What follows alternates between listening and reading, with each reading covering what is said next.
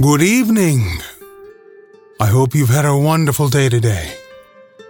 Welcome to BVJ's Bedtime Stories. My name is Big Voice Jay, and this is a show where we get you ready for a great night's sleep with some old familiar stories that you haven't heard in a while. Links to every story can be found in the show notes at our website, bedtimewithbvj.com. Tonight's story, The Blind Man and the Elephant, by James Baldwin. There were once 6 blind men who stood by the roadside every day and begged from the people who passed. They had often heard of elephants, but they had never seen one, for, being blind, how could they? It so happened one morning that an elephant was driven down the road where they stood. When they were told that the great beast was before them, they asked the driver to let him stop so that they might see him. Of course, they could not see him with their eyes, but they thought that by touching him, they could learn just what kind of animal he was. The first one happened to put his hand on the elephant's side. Well, he said, now I know all about this beast. He is exactly like a wall. The second felt only of the elephant's tusk. My brother, he said, you are mistaken. He is not at all like a wall. He is round and smooth and sharp. He is more like a spear than anything else. The third happened to take hold of the elephant's trunk. Both of you are wrong, he said. Anybody who knows anything can see that this elephant is like a snake. The fourth reached out his arms and grasped one of the elephant's legs. Oh, how blind you are, he said. It is very plain to me that he is round and tall like a tree. The fifth was a very tall man, and he chanced to take hold of the elephant's ear. The blindest man ought to know that this beast is not like any of the things that you name, he said. He is exactly like a huge fan. The sixth was very blind indeed, and it was some time before he could find the elephant at all. At last he seized the animal's tail. Oh, foolish fellows, he cried, you surely have lost your senses. This elephant is not like a wall or a spear or a snake or a tree, neither is he like a fan. But any man with a particle of sense can see that he is exactly like a rope. Then the elephant moved on, and the 6 blind men sat by the roadside all day and quarreled about him. Each believed that he knew just how the animal looked, and each called the others hard names because they did not agree with him. People who have eyes sometimes act as foolishly. Have you noticed where someone just goes off without having all of the information? You realize all of the gentlemen were right because they were all feeling the same thing. I know you know this, but I just had to spell it out for everybody, just in case you didn't. You might be sleepy after all. But my goodness, if you want to get all the information, get as much information as you can. Multiple sources, multiple places. Don't just read a blog or a listicle or anything like that. And if you do, keep up with it with Pocket. Enter BVJ in the promo code, and it will do absolutely nothing because I'm pretty sure that doesn't exist. But what does exist is our next story by James Baldwin, Bruce and the Spider. There was once a king of Scotland whose name was Robert Bruce. He had need to be both brave and wise, for the times in which he lived were wild and rude. The King of England was at war with him and had led a great army into Scotland to drive him out of the land. Battle after battle had been fought. 6 times had Bruce led his brave little army against his foes, and 6 times had his men been beaten and driven into flight. At last his army was scattered, and he was forced to hide himself in the woods and in lonely places among the mountains. One rainy day, Bruce lay on the ground under a rude shed, listening to the patter of the drops on the roof above him. He was tired and sick at heart and ready to give up all hope. It seemed to him that there was no use for him to try to do anything more. As he lay thinking, he saw a spider over his head, making ready to weave her web. He watched her as she toiled slowly and with great care. 6 times she tried to throw her frail thread from one beam to another, and 6 times it fell short. Poor thing, said Bruce. You too know what it is to fail." But the spider did not lose hope with the sixth failure. With still more care, she made ready to try for the seventh time. Bruce almost forgot his own troubles as he watched her swing herself out upon the slender line. Would she fall again? No! The thread was carried safely to the beam and fastened there.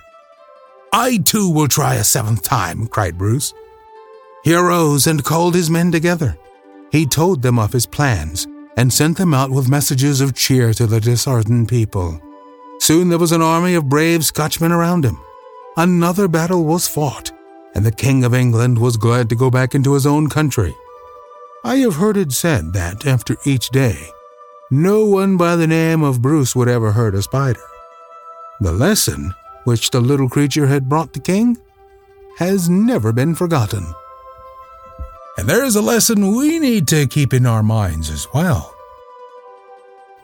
You keep trying, even though you may fail, even though you may look foolish, even though you may be failing in front of a camera, in front of loads of people. But you keep trying.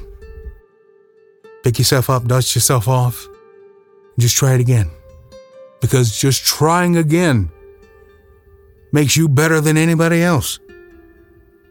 Because you're willing to step back out there and do it.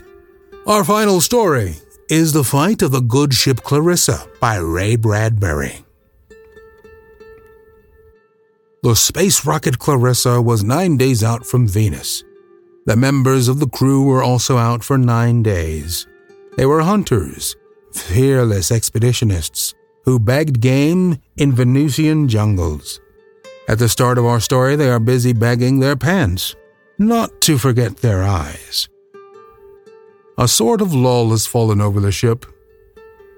Just so you know, a lull is a time warp that frequently attacks rockets and seduces its members into a siesta. It was during this lull that Anthony Quelch sat sprawled at his typewriter, looking as baggy as a bag of unripe grapefruit. Anthony Quelch, the cosmic clamor boy, with a face like turned linoleum on the third term, busy writing a book, Fascism is Communism with a Shave, for which he would receive 367 rubles, 10 pazinkas, and incarceration in a cinema showing Gone with the Wind. The boys upstairs were throwing a party in the control room. They had been throwing the same party so long the party looked like a worn-out first edition of a trapeze artist. There is doubt in our mind as to whether they were trying to break the party up or just do the morning mopping and break the lease simultaneously. Arms, legs, and heads littered the deck. The boys, it seems, threw a party at the drop of a chin. Sort of a space cataclysm with rules and little regulation. Kind of an atomic convulsion in the front parlor. The neighbors never complained. The neighbors were 450 million miles away. And the boys were tighter than a ketchup bottle at lunchtime. The last time the captain had looked up the hatch and called to his kiddies in a gentle voice, "Hello!" The kiddies had thrown snowballs at him. The captain had vanished. Clever way they make these space bombs nowadays. A few minutes previous, the boys had been tearing up old amazings and throwing them at one another. But now they contented themselves with tearing up just the editors. Palmer was torn in half, and he sat in a corner arguing with himself about rejecting a story for an hour before someone put him through an orange juice machine, killing him. Orange juice, sorry, now? And then they landed on Venus. How in heck they got back there so quick is a wonder of science. But there they were. "Come on, girls," cried Quelch. "Put on your shin guards, get out there and dig ditches for good old WPA and the Rover Boys Academy, Earth Branch 27. Out into the staggering rain they dashed.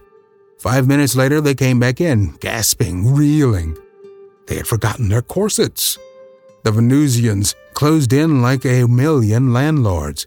"Charge, men!" cried Quelch, running the other way. And then, battle! "What a fight, folks!" cried Quelch. 20,000 Earthmen against 2 Venusians. We're outnumbered, but we'll fight. Bloosh! Correction, 10,000 men fighting. Kabloom! 100 men from Earth left. Boom! This is the last man speaking, folks. What a fight. I ain't had so much fun since... Help! Someone just clipped my corset strings! Wham! Someone just clipped me! The field was silent. The ship lay gleaming in the pink light of dawn that was just blooming over the mountains like a pale flower. The two Venusians stood weeping over the bodies of the Earthlings like onion peelers, or two women in a bargain basement. One Venusian looked at the other Venusian, and in a high-pitched, hoarse, sad voice said, Aye! This shouldn't happen to a dog, not a doity little dog. And dawn came peacefully, like beer barrels rolling. Ray Bradbury is a trip. What a crazy, creative man. We love it. We'll have more of him in coming episodes, soon as they become public domain. And if you have a story you'd like me to read, please send it to me, bigboysj@gmail.com. And while you're on your keyboard, go ahead and give us a review on iTunes. iTunes loves reviews. It helps people find the show. We want everybody to have a good night's sleep, and we like to think we're doing our small part of it. Thank you so much for listening. Good night. Diamond Club hopes you have enjoyed this program.